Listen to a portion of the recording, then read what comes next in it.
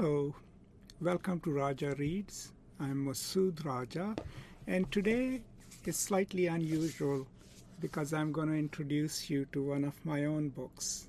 This came out in 2019, and the title is ISIS Ideology, Symbolics, and Counter-Narratives.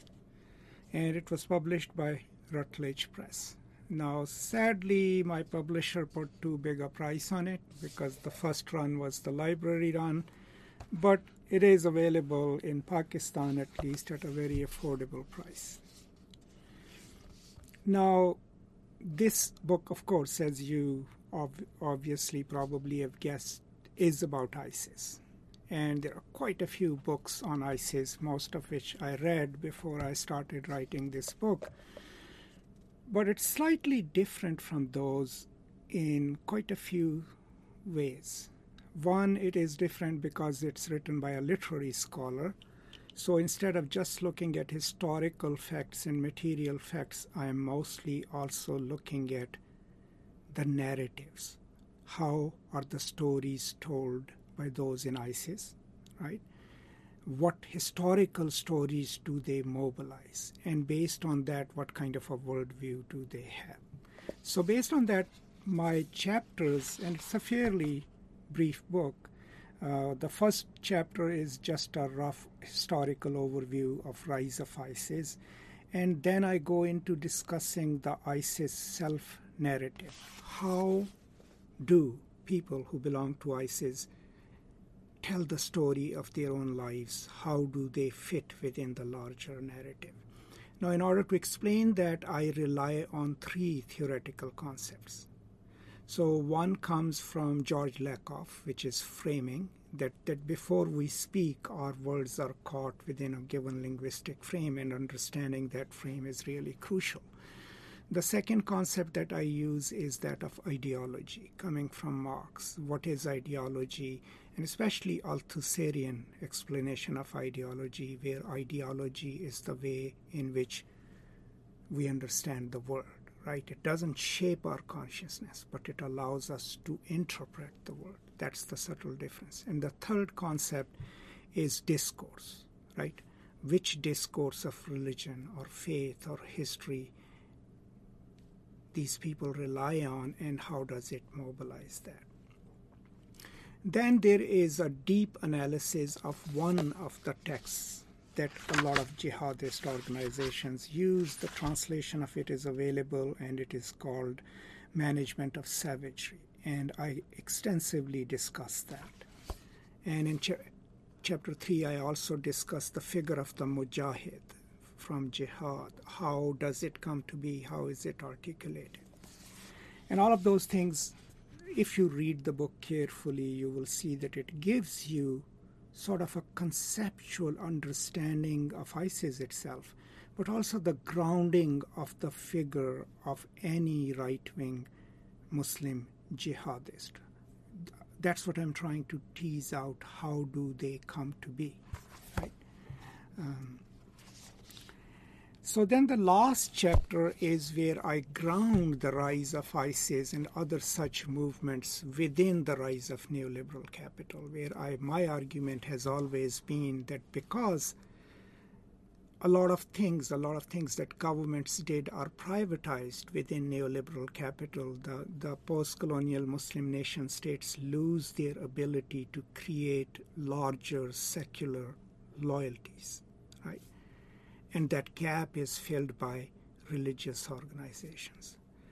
So overall, if I were to just share how I reached my conclusions, and first, what were my conclusions? My conclusions were very obvious in so many ways, but that needed to be stated was that not every Muslim is a potential recruit for ISIS. Actually, majority of Muslims would be appalled at what ISIS offers.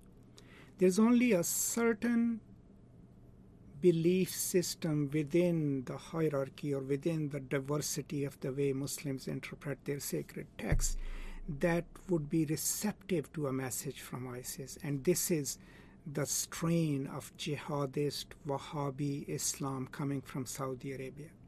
and then perpetuate it in the rest of the world. These are the people who tend to be literalist. They tend to be anti-Shia already, and these are the people who are called Salafiyya, right? They believe that the best form of Islam is if we could retrieve the 8th century tenets of Islam, purify them, and then live our lives accordingly. So these are your Taliban, your ISIS. Pretty much all these groups follow the same way of looking at the sacred. And then they are also the ones who believe that change cannot be brought incrementally. There must be an upheaval, and hence they have sort of elevated jihad into one of the most important aspects of an Islamic life. And then those are the parts that they retrieve from Islamic history.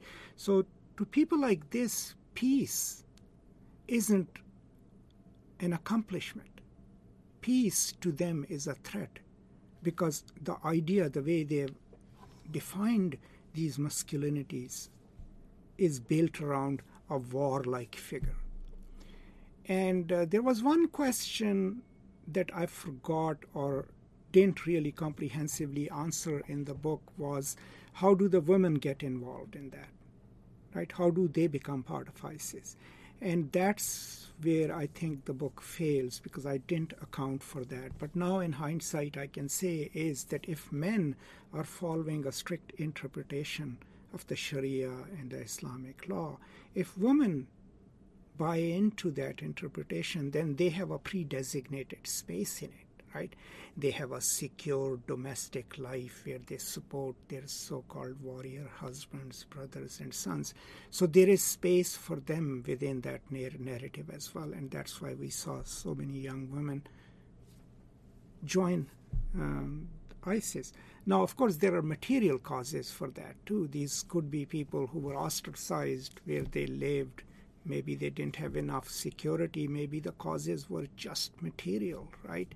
And that's what I account for, not for the women, but for majority of these kind of groups in the final chapter, where I argue that it's the neoliberal capital which not just has launched or unleashed the right-wing movements in Islamic world, but also in America and elsewhere, because the government has abdicated its responsibility of taking care of the people. So overall, it's my own book, so yeah, I highly recommend it. But this book would be useful to anyone who is interested in a philosophical undertaking that tries to understand ISIS as an organization, but also the kind of subjectivity, the kind of people who might join it, who are part of it. If you really want sort of a nuanced discussion of that, I would highly recommend this book to you. But overall, it's kind of hard, talking on my BookTube channel about one of my own books. I hope you read it.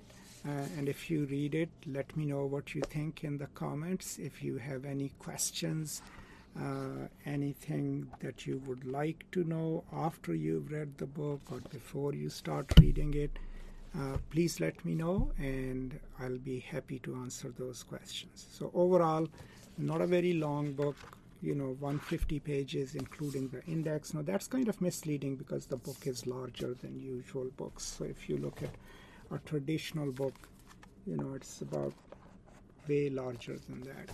But hope you read it and hope it is of some use to you. So that's all. I hope you're all staying safe. I will now be back with some more introductions to some other cool books. Until then, stay safe, take care of each other, and I will now see you next time. Until then, peace and love.